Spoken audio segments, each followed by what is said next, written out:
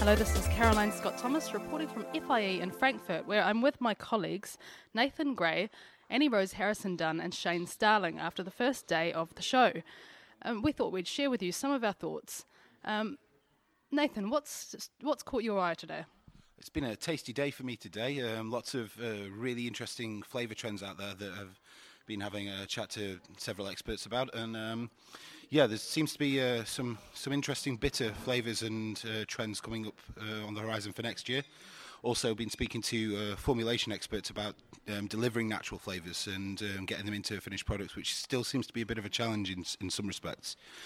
More to come on that in a really interesting video interview.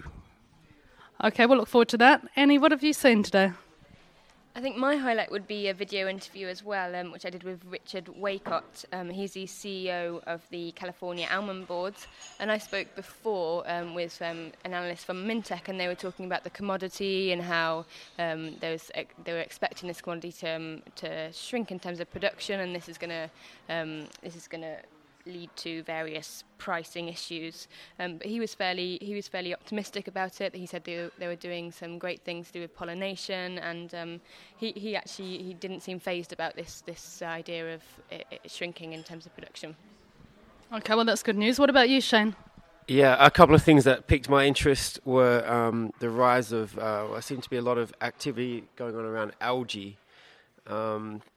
Moving algae outside of biofuels and even DHA omega-3 forms and finding new nutritional potential there. So I think that's definitely a space to watch next year in Europe. And also I did a video interview with Eva Hudson from Euromonitor, and she gave a really quite detailed breakdown of the weight management market globally, which is valued at something like 150 billion US and set to continue growing despite regulatory kind of clamp down on the sector in Europe at least.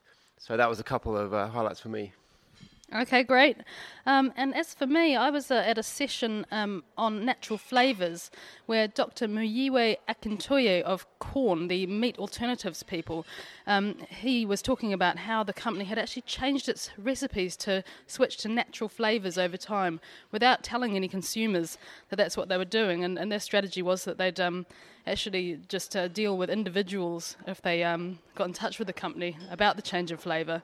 The reasoning behind that he gave I thought was interesting. He's saying that whatever the company does and whatever Corn does will affect the rest of the food industry, and the company still has questions about the use of natural flavours, including whether they're going to be sustainable in the long term.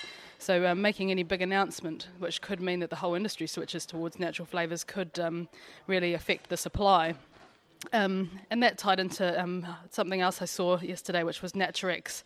I just visited their booth, and they seem to have really be plugging this idea of natural moving towards the mainstream, and instead of just having their patisserie section on their booth, they actually have a whole supermarket of naturally flavoured products and naturally coloured products as well. So those are just some highlights from the show yesterday. Please check out the website for more coverage over the coming days.